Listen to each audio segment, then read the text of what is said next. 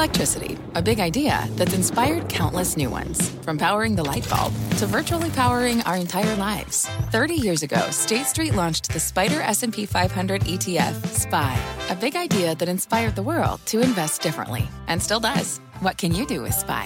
Before investing, consider the fund's investment objectives, risks, charges, and expenses. Visit ssga.com for a prospectus containing this and other information. Read it carefully before investing. SPY is subject to risks similar to those of stocks. All ETFs are subject to risk, including possible loss of principal. Alps Distributors, Inc. Distributor.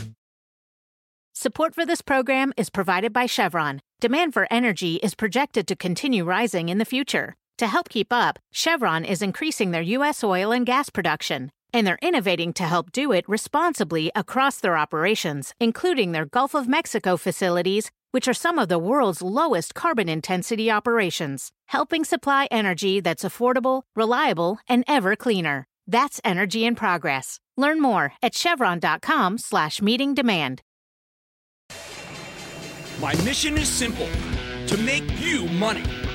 I'm here to level the playing field for all investors. There's always a bull market somewhere, and I promise to help you find it. Mad Money starts now. Hey, I'm Cramer. Welcome to Mad Money. Welcome to Cramerica. Other people want to make friends? I'm just trying to make you some money. My job is not just to entertain, but to educate and teach you. So call me at 1-800-743-CNBC or tweet me at Jim Cramer. Nothing hurts worse than uncertainty. Witness today's brutal beatdown with the Dow Jones average plunging 392 points. S&P plummeting 1.16%. And the NASDAQ losing 0.5%. We've got uncertainty in Italy, a country with the third largest bond market in the world, no government. We've got uncertainty in Spain, where the prime minister faces a vote of no confidence later this week. Argentina has sky-high interest rates, as does Turkey. Brazil has a trucker strike that's looking like it can grind the economy to a halt. So what happens here?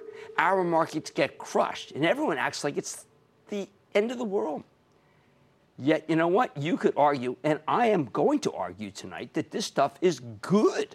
It's good for most American companies because it pushes down our interest rates. In fact, I think this European turmoil is absolutely positive for the United States. Yes, you heard me.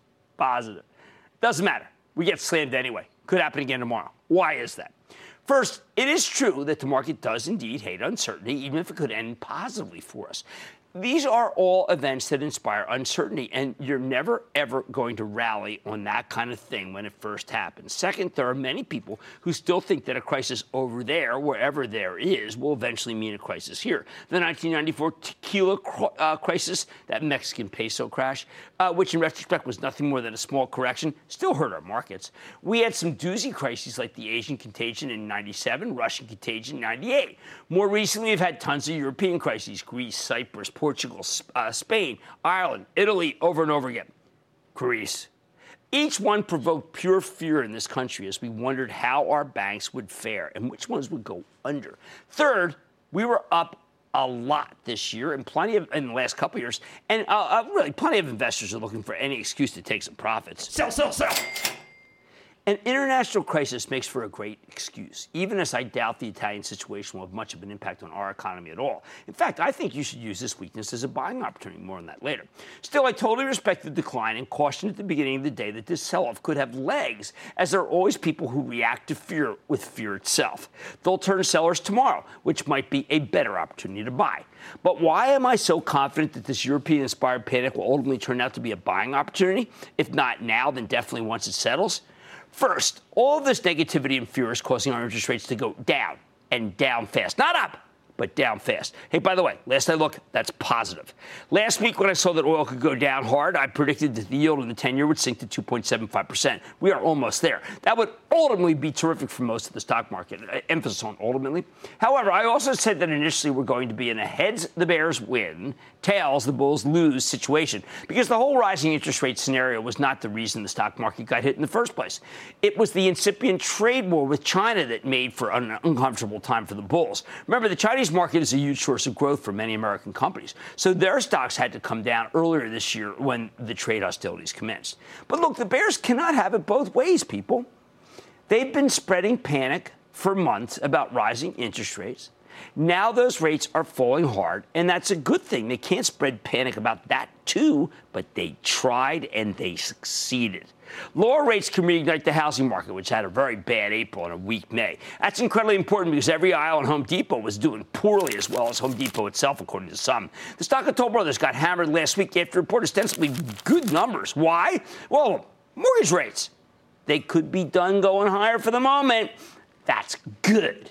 Housing is a big, visible group that had become truly mired in a bear market. What about the financials, though? Aren't they going to be hurt by the fact that the Fed might not be able to tighten as fast as possible? Well, that's actually a more complicated question. It's a little subtle. There's some nuance here. The banks need higher rates to boost their earnings if the economy stays strong. However, if the Fed raises rates too aggressively, as some of the bulls seem to think they want, the economy will weaken and the banks will miss their numbers. It's not that the financials need rate hikes. They need measured rate hikes that won't torpedo the economy. Two different things. This hiatus ensures that we won't get a Fed-induced recession. How about the European banks? Don't we have to worry about the Italian banks or the Germans? Again, there's that uncertainty element, but I can assure you that the Italian government, in conjunction with the EU Central Bank, will save Unicredit, which is basically the only major bank in Italy. The rest of them are pretty much insolvent. Germany, it's a total club, and the club has way too many members in it who worked at or know people at Deutsche Bank to let Deutsche Bank go down the drain. The more likely scenario here is that our banks actually pick up more European business. This is already happening in New York, where JP Morgan has been a beneficiary of share donor Deutsche Bank's departure from key business lines here. It's all good news. And you're going to have to step up to the plate and buy the stock at JP Morgan, as painful as it looks like, as painful as it is, and it obviously looks like it's headed to 97, 98, more on that later. And U.S. companies that may be tempted to issue bonds overseas where the rates are lower and the issuance has better tax status, they're going to go to U.S. banks, not foreign banks, to do their business. That's great. Now, it gets even better. The truth is that our banks had to recapitalize a long time ago, and they're flush with capital. No other country insisted on forcing capital raises on the banks. None. No one. Especially not Europe. So the only contagion will be European money flowing out of their countries to here. Okay, even if we accept that European weakness can be a positive for the U.S., what about the oil crash? The bears are framing the 7% decline in oil as a fall-off in demand, when it's clearly about a boost in supply from Russia and Saudi Arabia. Now, not only is that decline in oil bullish, as we know that retail will benefit, perhaps ever so slightly, from lower gasoline prices, which are coming down rapidly. More importantly, the consumer packaged goods companies will benefit, as plastic is one of their biggest raw costs, and it's made from petroleum. Suddenly, the consumer packaged goods stocks are getting a double boost. Lower raw costs, and their yields look more competitive versus treasuries. Something that will be even more pronounced if we get a weak number on Friday from employment. I'm sure the bears out there will say, well, how about the dollar, Jim? You're overlooking that. Sure, a strong dollar is bad for some of these companies. No disagreement here. But honestly, the dollar feels like a side issue to me. When it was going lower, it didn't really help as much as I thought it would. And the bears were trying to say, ooh, you don't believe the earnings. And the bears kind of succeeded in that narrative. They can't have it both ways. Again, the real problem for this industry has been rising raw costs. And the decline in oil helps alleviate that issue. I like Clorox here, as it has much less exposure to overseas markets than its competitors, so you don't have to worry about the dollar if you care about it. I want you to consider PepsiCo, which is taking radical action to reignite declining product lines while buying brands that millennials adore. PepsiCo's a buy. Plus, the sellers of the S&P 500 today will be the buyers of the small and mid-caps tomorrow. They raised the capital. Now they're going to put that money to work. Now, they don't know, the small mid guys, okay, they don't know the difference between the parties vying for control of Italy. They don't know that Italy has no mortgage market, no functioning government, and an 11% unemployment rate. If anyone needs a new government, it's them. But more importantly, none of this matters to American companies that don't do any business in Europe. But we forgot about those today, didn't we? Finally, things are just incredibly strong for many U.S. companies worldwide. Like the numbers we saw irrefutably from Salesforce tonight. And that's not a small company. That's a big company.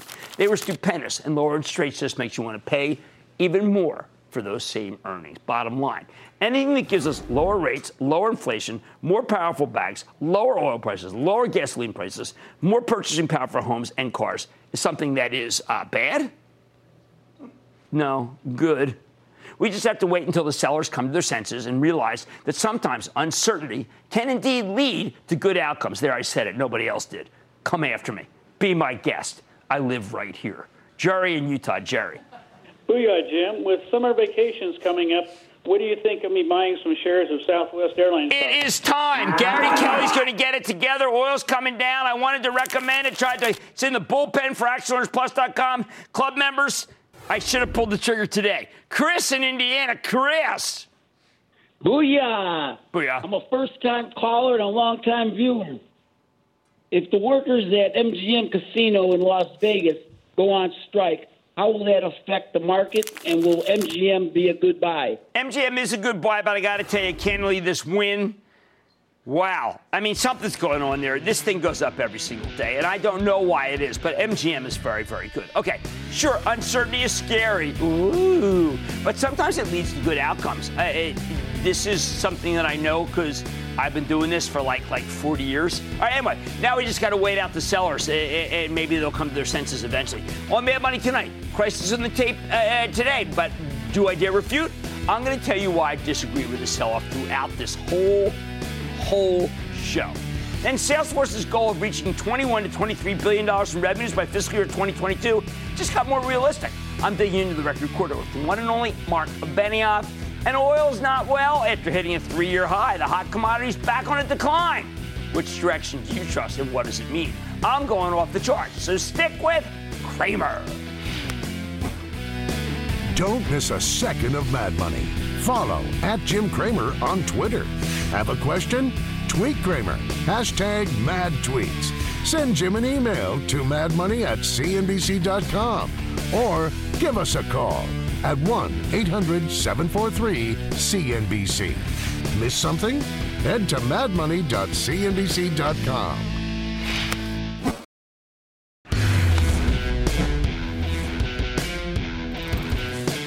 Here's the big issue with contagion stories. They don't end quickly. Every time there's a new headline, someone says, I can't take it anymore, and sells our market. Sell. Especially our financials, just as they did today. Doesn't matter what's really going on at the epicenter of the contagion, whether we're talking about Spain, Ireland, Greece, Cyprus, and now Italy. They can't take the pain. The House of Pain. Now, there was a time when the big banks of the world were on shakier footing and far more intertwined than they are today. Back then, these contagion stories had some gravitas. That's no longer the case. These are reasons to buy our banks, not to sell them. But try telling that to the sellers who panicked today. In the old days, it made sense for the U.S. market to go down off of an Italian financial crisis. 7 years ago, we had a similar situation in Italy. At the time, the European Central Bank was raising interest rates to fight non-existent inflation, when the real illness was deflation. Jean-Claude Trichet, the now disgraced central bank chief, raised interest rates twice right into the teeth of recession. Jean-Claude Van Damme would have been a better central banker. On November 9th, 2011, the Italian 10-year hit 7.48 as their government broke down. Sound familiar? The turmoil caused buyers to avoid new Italian bond issues. Sound familiar? Worrisome, as Italy's the third largest bank. Get used to hearing that because it's meant to freak you out. The spillover was instant. The Dow plunged 389 points from 12,170 to 11,781 in a move that was as catastrophic as it was ridiculous. I say ridiculous because, in retrospect, there was no impact whatsoever. A new central banker, Mario Draghi, took over the ECB and started his bond buying program, which made the Italian bond market among the greatest single investments in history, right when almost every expert was telling us it would collapse. The carnage before Draghi's appointment was predictably concentrated in individual financials all over the globe. But let's just stick to home with this oldie but goodie. A JP Morgan stock dropped from 35 to 32 on that big down day, and before rallying a bit, and then finishing November of 2011 at $28. Turns out, get this, $28, right? Do you know it was the last big buying opportunity before the stock quadrupled? Can you imagine a quadruple? This faux European scare sends the world's premier financial down hard, and then you get an inconceivably magnificent run in a big cap bank stock. I'm sure right now there are people saying, whoa, scary. I'm going to sell JP Morgan down to 100 because there's someone who's going to want to sell it at 98. And the guy who's selling at 98 says, I got to get for 97. No, just let me tell you something. It's very akin to 35 to 28, even as what they should have been thinking about was buying it at 28 and then enjoying it to 119. That's how it works in real world, but not how it works in emotion world. The panic comes first. I am sure at 103 we get stories about Deutsche Bank about ready to collapse, and you should be aggressive with the bank stocks. I want you to buy into that decline, which is what I told members of the ActionAlertsPlus.com club this very day. Why does this happen? Part of it comes down to the mentality of whoever shoots first wins. Nobody likes to say, Listen, I'm not going to shoot. Look, we'd all love to hear if nobody shoots, nobody gets hurt. But some hedge funds sense short opportunities, while others don't like the action in the XLF. That's the ETF. And still others say that Europe will delay rate hikes so the bank's net interest margins won't go higher. Plus, you have a whole contingent of people who genuinely believe that our banks are still on the hook to European banks, even though it's simply not the case. Remember when Societe Generale was supposed to bring down Morgan Stanley? What a buying opportunity that was, $11. Now, as I mentioned at the top, European turmoil is actually good for our banks. Italy itself is underbanked. There's no mortgage market. Wealthy Italians would much rather have their money in our banks than UniCredit, which is the only truly solvent entity in the entire country. And let's be honest, there are good reasons for Italy's political instability. They have an incompetent and stifling bureaucracy, not to mention 11% unemployment. The regulations are beyond confounding. They're crazy. And it's incredibly difficult to do business there without running afoul of the authorities. The whole system seems almost designed to extort kickbacks. That's why these crises seem to last forever. Too many moving parts. Put it all together. Combined with the prospect of a bizarre government coming in, a strange fusion of Donald Trump and Bernie Sanders, and you can see why people are freaked out. But look, the last time Italy caused a gigantic sell-off in 2011, I was on a panel in Michigan asking the Republican presidential candidates what they do about the European debt crisis, particularly Italy. To a person, the candidates said the Europeans would handle it. Playing the journalist skeptic, I scoffed at their lack of knowledge. Yet they were right. It didn't matter. So if we keep getting slammed by Italy, and we'll just get better and better buying opportunities in things like JP Morgan. Ooh, scary at 103. Really scary at 100. Got to avoid at 98. Next stop, how about 200? All right, much more mad money ahead. Oil, double in trouble. I'm going off the charts of the spell that's been cast on black gold. And on a daily today, it's time to fall back on powerful themes. I'm going one-on-one with the visionary CEO of Salesforce to talk about still one more record, unbelievable, broken record quarter. Then, time to talk trash. I'm sitting with the CEO of Covanta, get the latest from the industry. So stick with Cramer.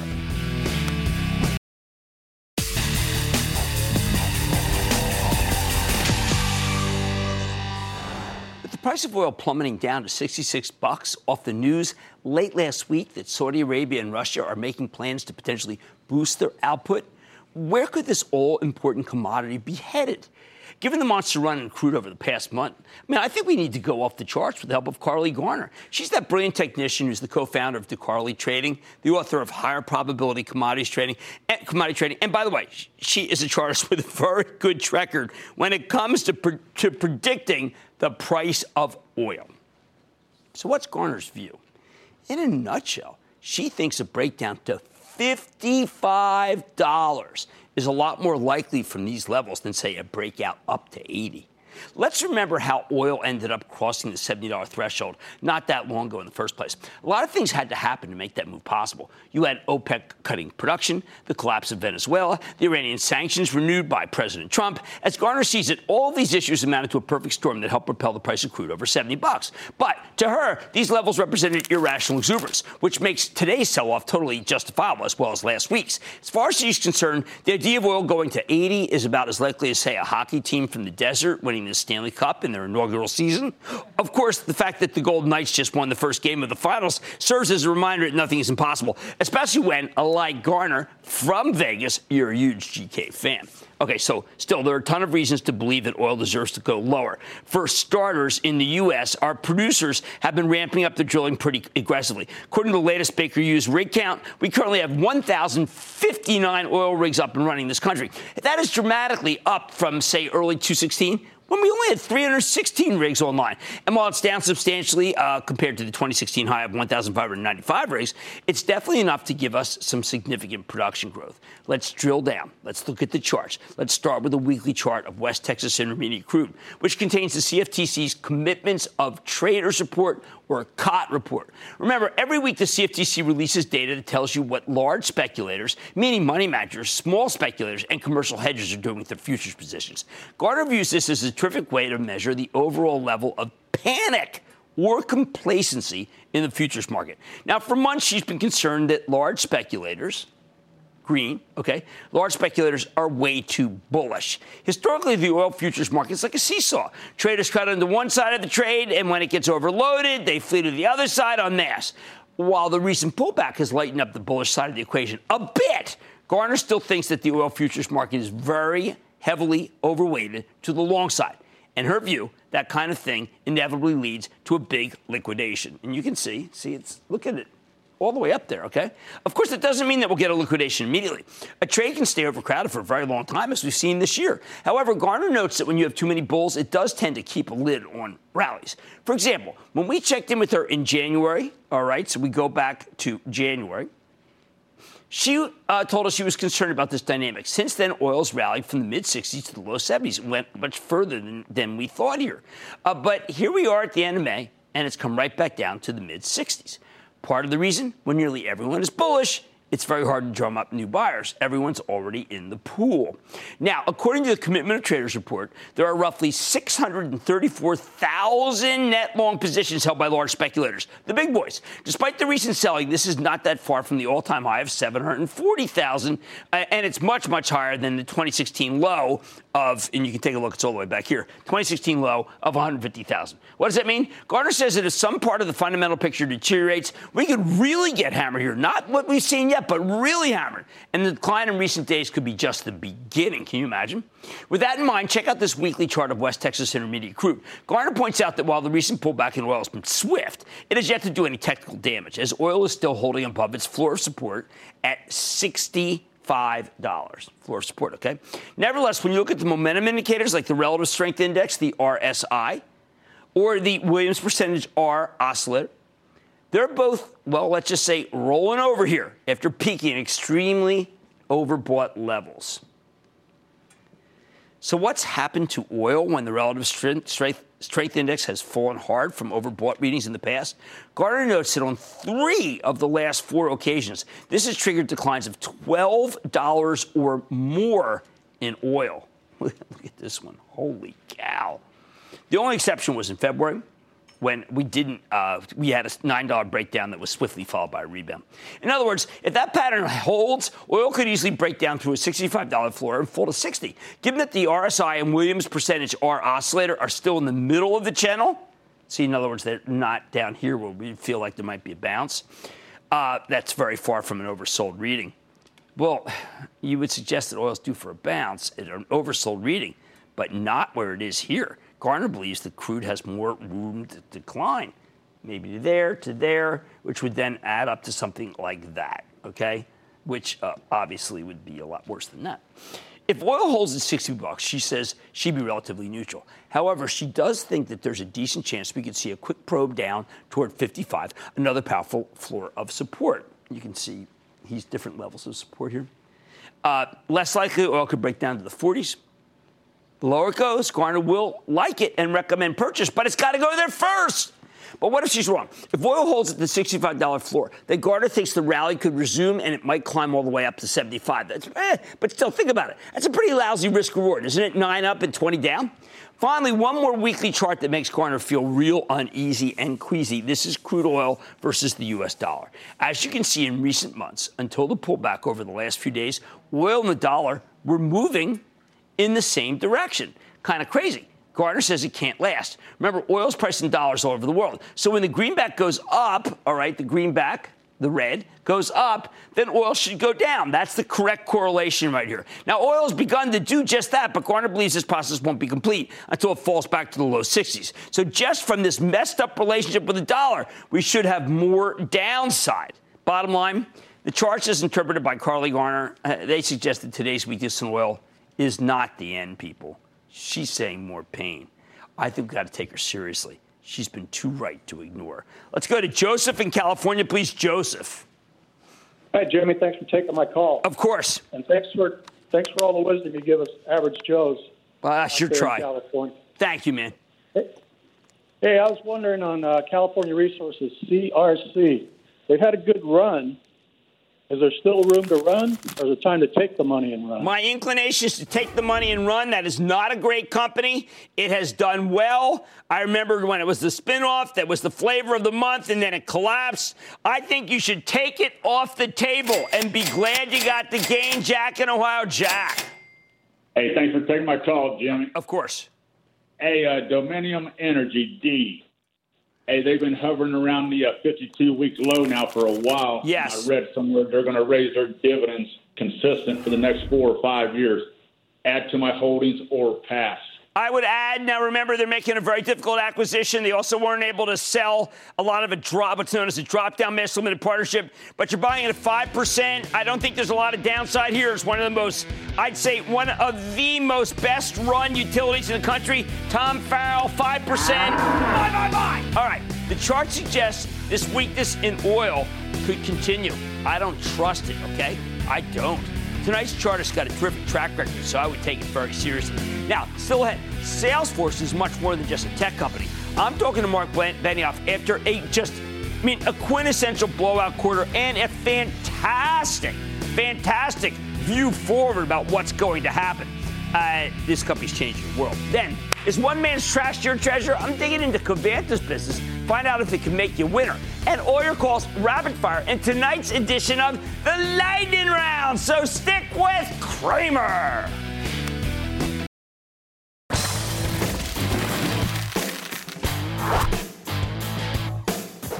On a hideous day like today, when everybody's freaking out about Italy and newfound fears of a Eurozone breakup, you need to fall back on powerful long-term themes that will keep plowing forward regardless of any geopolitical turbulence. Themes like cloud computing.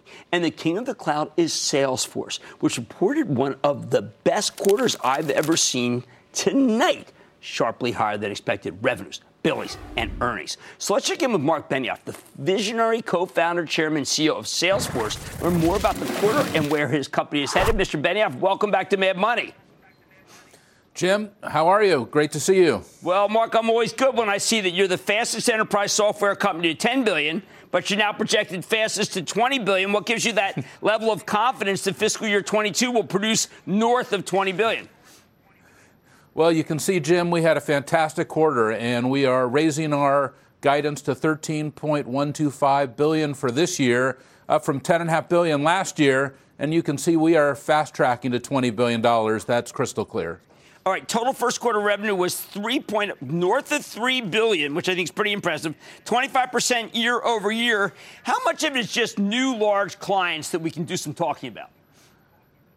Well, we can really see what's happening in the market today as a huge investment by our customers. The economy is really ripping, and you can see that customers are going through this massive digital transformation, and every digital transformation starts and ends with the customer. So we saw diversified success across all of the industries that we work in, Jim, and a great example of that would be Kering Group.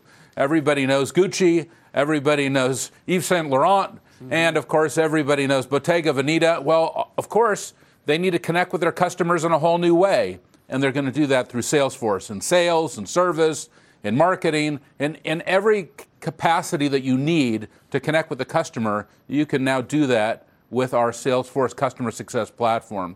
And that's a great example of retail going online. Another huge example would be the U.S. Department of Agriculture. Of course, they're working to make ranchers and farmers more successful than ever, and they have to connect with them in a whole new way as well. That's another huge win for us in the quarter.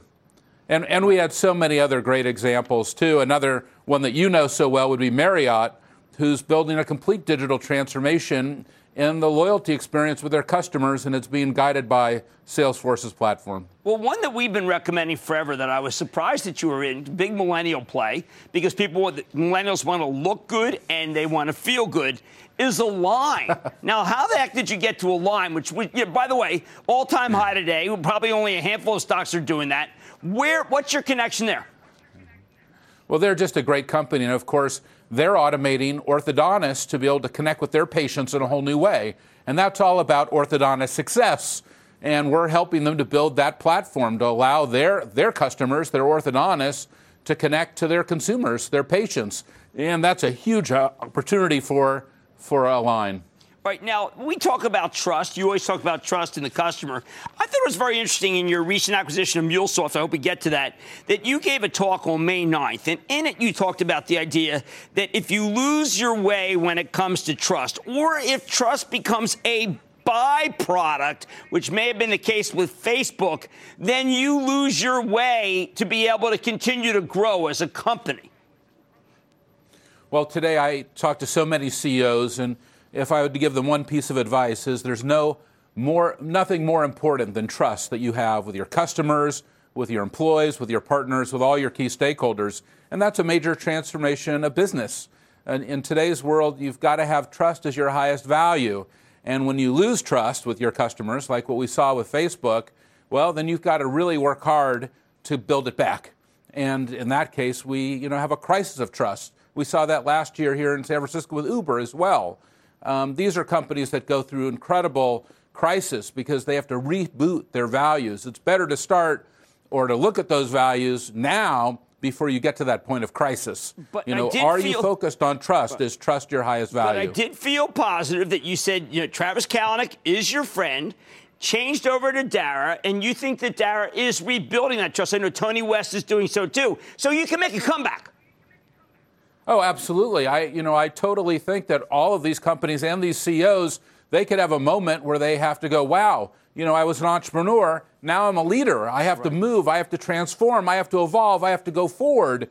And that's an opportunity for every entrepreneur, that they're not running a startup anymore. They're running a huge company that's so important to the future of our industry, our country, our world. And sometimes it's a little bit of a difficult switch that when they have to flip that to become trust as their highest value. All right, let's talk about metaphorical leadership. You opened a new tower, largest in San Francisco. You're using that not as a point of edification about how great Salesforce is, but a point of edification about how much needs to be done in San Francisco to make it a better city. How do you say your shareholders rationalize? Obviously, after a great quarter, you can do this, but as long as you're riding high, it's fine. How do you rationalize how much effort you're putting to helping the underclass while you're trying to do the great thing for your shareholders? Well, this has really started from the first day Salesforce was started. We put 1% of our equity, our profit, and our time into a foundation, and we said as Salesforce scales and grows, well, we would get back at scale. It was very easy because we had no equity, profit, or time.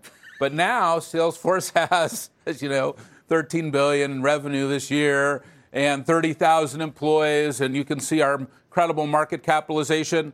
But Jim, the power of Salesforce is that philanthropic model is scaling. So we'll do more than 1 million hours of volunteerism this year. We'll give away almost $50 million this year to those organizations that need it, who are serving the homeless, or especially here in San Francisco, our public schools in San Francisco and Oakland. And of course, not just that, we run over 30,000 nonprofits and NGOs for free. So while we have great customers like Align, Marriott, Caring, USDA, and others, of course, so many nonprofits and NGOs also use our product, but they use it for free. The same product. Okay, now when I see this breakout number like today, I have to ask, how many 8-figure clients, new ones, any 9-figure ones?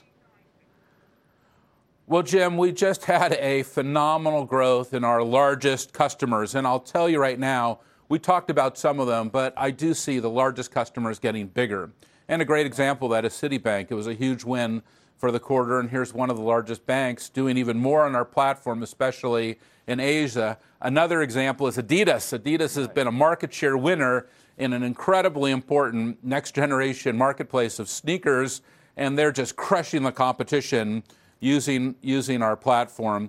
And I see that in so many examples of customers in every industry that we're working with today. All right, one last question, because I've been very heavily recommending not just Live, but what Michael Corbat's been doing at Citi. Does Michael just have a facility to know how to use Salesforce? People in his organization know? How is it happening? And I know Michael shares some of your values, even if they may not necessarily produce good revenue when he says them. Well, he's a great CEO, and it's a great company. But when you look at what's going on as a huge transformation in the banking and financial services industry, it could be some of the largest insurance companies as well. There's a higher demand for them to provide a great customer experience. That was true with Align. That's even true with the USDA, with those farmers. How do you transform that experience? And that's why they're turning to Salesforce. That's why you're seeing this growth. That's why you're seeing this great return of our equity over the last decade that we've been talking.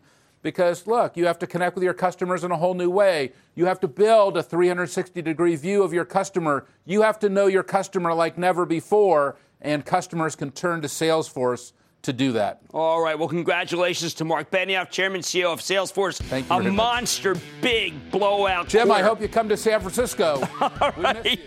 This was a huge quarter, okay? Just a huge quarter, to the point where you could turn around the Cloud Kings in tomorrow's session. They have money's back after the break.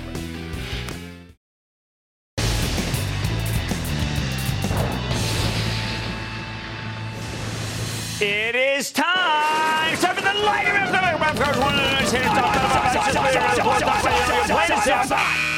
And then the lightning round is over. Are you ready, Skate Dine? It's time for the lightning round. Come in. Let's start with Derek in Pennsylvania. Derek.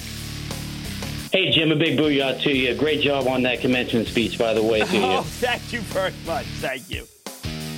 Groupon, buy, sell, or hold with the recent Rich dip. Williams is doing an amazing job with Groupon. It's undervalued. I think it should be brought up to 6. Let's go to Dave in New York. Dave. Hello, Jim Cramer. Great to be able to talk to you. Good to have you. Okay, great. I've been listening to you for a long time. I always look forward to hearing your insight and commentary on the markets and individual stocks, especially on days like today. Okay. Yeah. My question for you tonight is about Cara Therapeutics. Last week, Cara announced that they will be signing a deal with Vifor Pharma Group, and this deal will be providing Cara with $50 million in cash up front now, $470 million in future. Look, I saw the milestone deal. payments. The stock went up big and has come right back down, and the company's been a big disappointment, frankly. Now, they may disagree with me, but I can call it as I see it. I thought there was more to it. I want to see more to it. Let's go to Margot in California, please. Margot. Hi, Jim. Hi. I'm an Action Alerts member, and I started a small position in Applied Materials. They had a disappointing quarter, yet due to recent strength in the sector, the stock price is on the rise. Can I trust this trend, and should I buy Margo, more? first of all, thanks for joining the ActionAlertsPlus.com club. I greatly appreciate it. You know, we do our monthly calls, try to give as much information as possible. Gary Dickerson may be in line to get some of this display business that Apple's talking about. It's why OLED was up today.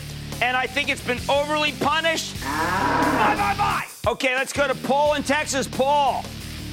Booyah, Jim. Booyah. My company is Watsco, WSO. Is it a buy? I like the heating and air conditioning, and I like the yield. This is one that my friend, writing partner Matt Horwitz, has always pointed out to me. I think you buy it right here. Let's go to Austin in Texas. Austin.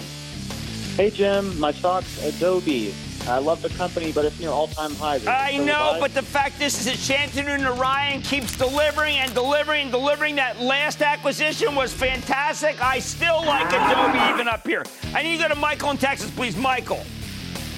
Booyah, Jim. This is Michael from Houston.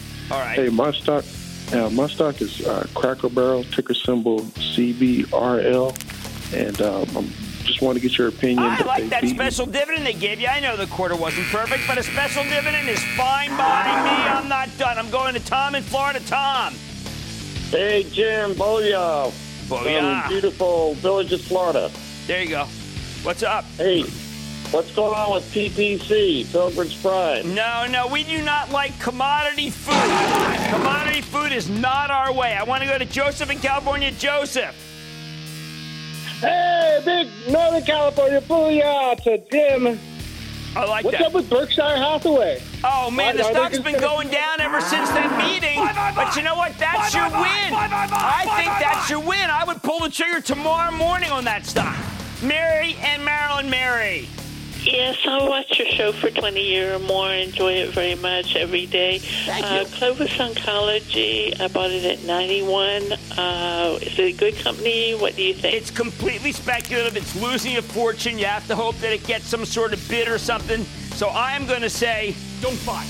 And that, ladies and gentlemen, the conclusion of the Lightning Round. The Lightning Round is sponsored by TD Ameritrade.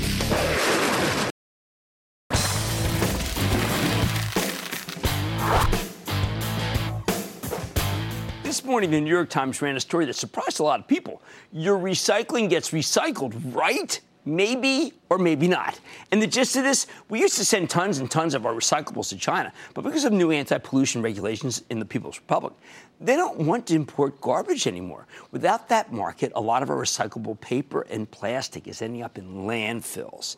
That's not great for the planet, But where others see problems, I see opportunities to help you try to make money, which brings me to Covanta Holdings, CVA, a waste disposal company that has a huge waste-to-energy business. Every year, they convert about 20 million tons of trash into clean, renewable power, while also recycling roughly 550,000 tons of metal. Even if Covanta doesn't take anything from the China garbage buildup, the very fact that we're practically swimming in trash here is good for their business.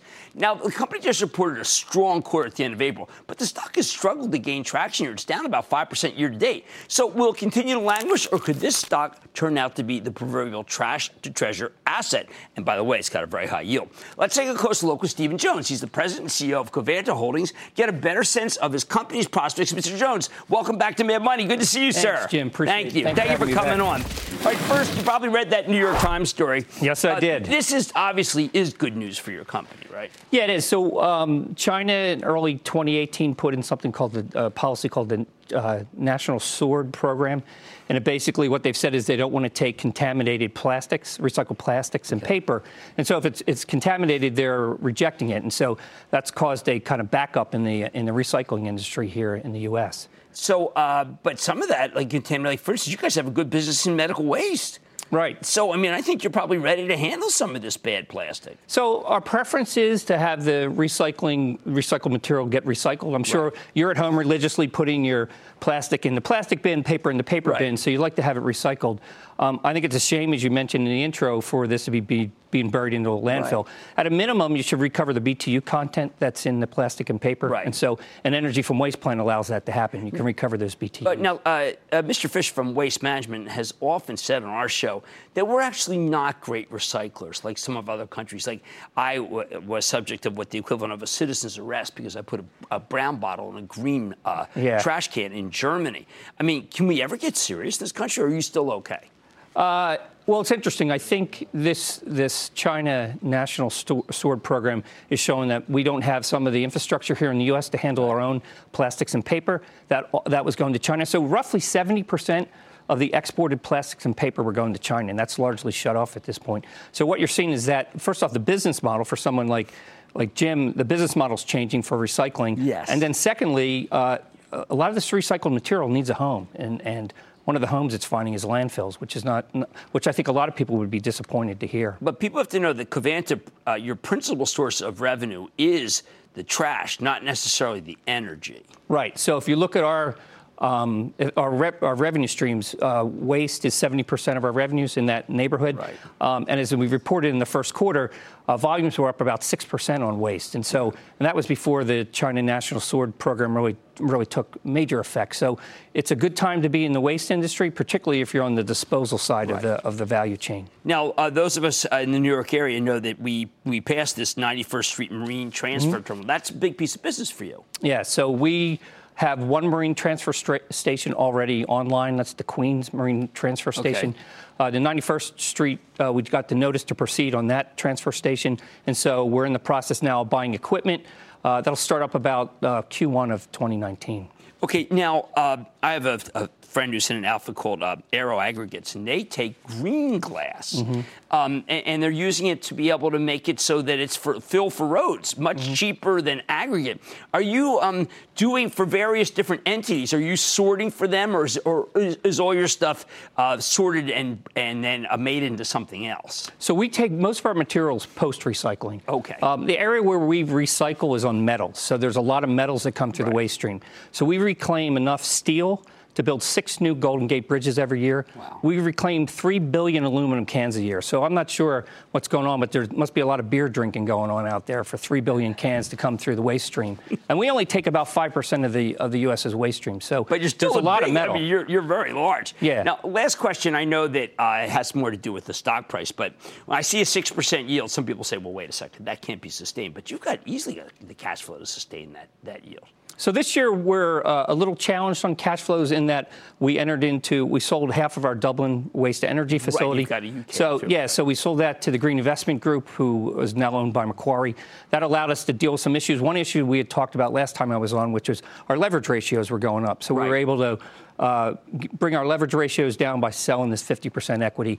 But we did sell 50% of the EBITDA and 50% of the free cash flows. That's a short-term phenomena. Right. As we look out now with our partnership with the Green Investment Group, we're expecting to double free cash flow over the next 5 to 7 years to about $250 million of free cash flow per year. Second. Okay, good. I feel better because I also know your same-store sales going up, so I'm not as concerned. But that's terrific. Okay, that's Stephen Jones. He's president and CEO of Covanta Holdings, doing the right thing with our trash. Mad Money's back after the break.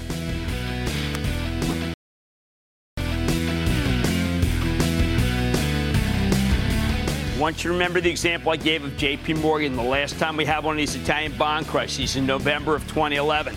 Stock fell, 35 to 32, then to 28. You know what the next stop was? 119.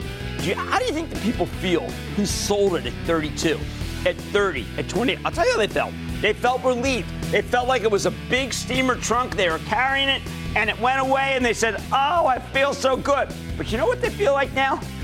Idiots, morons, and chowderheads.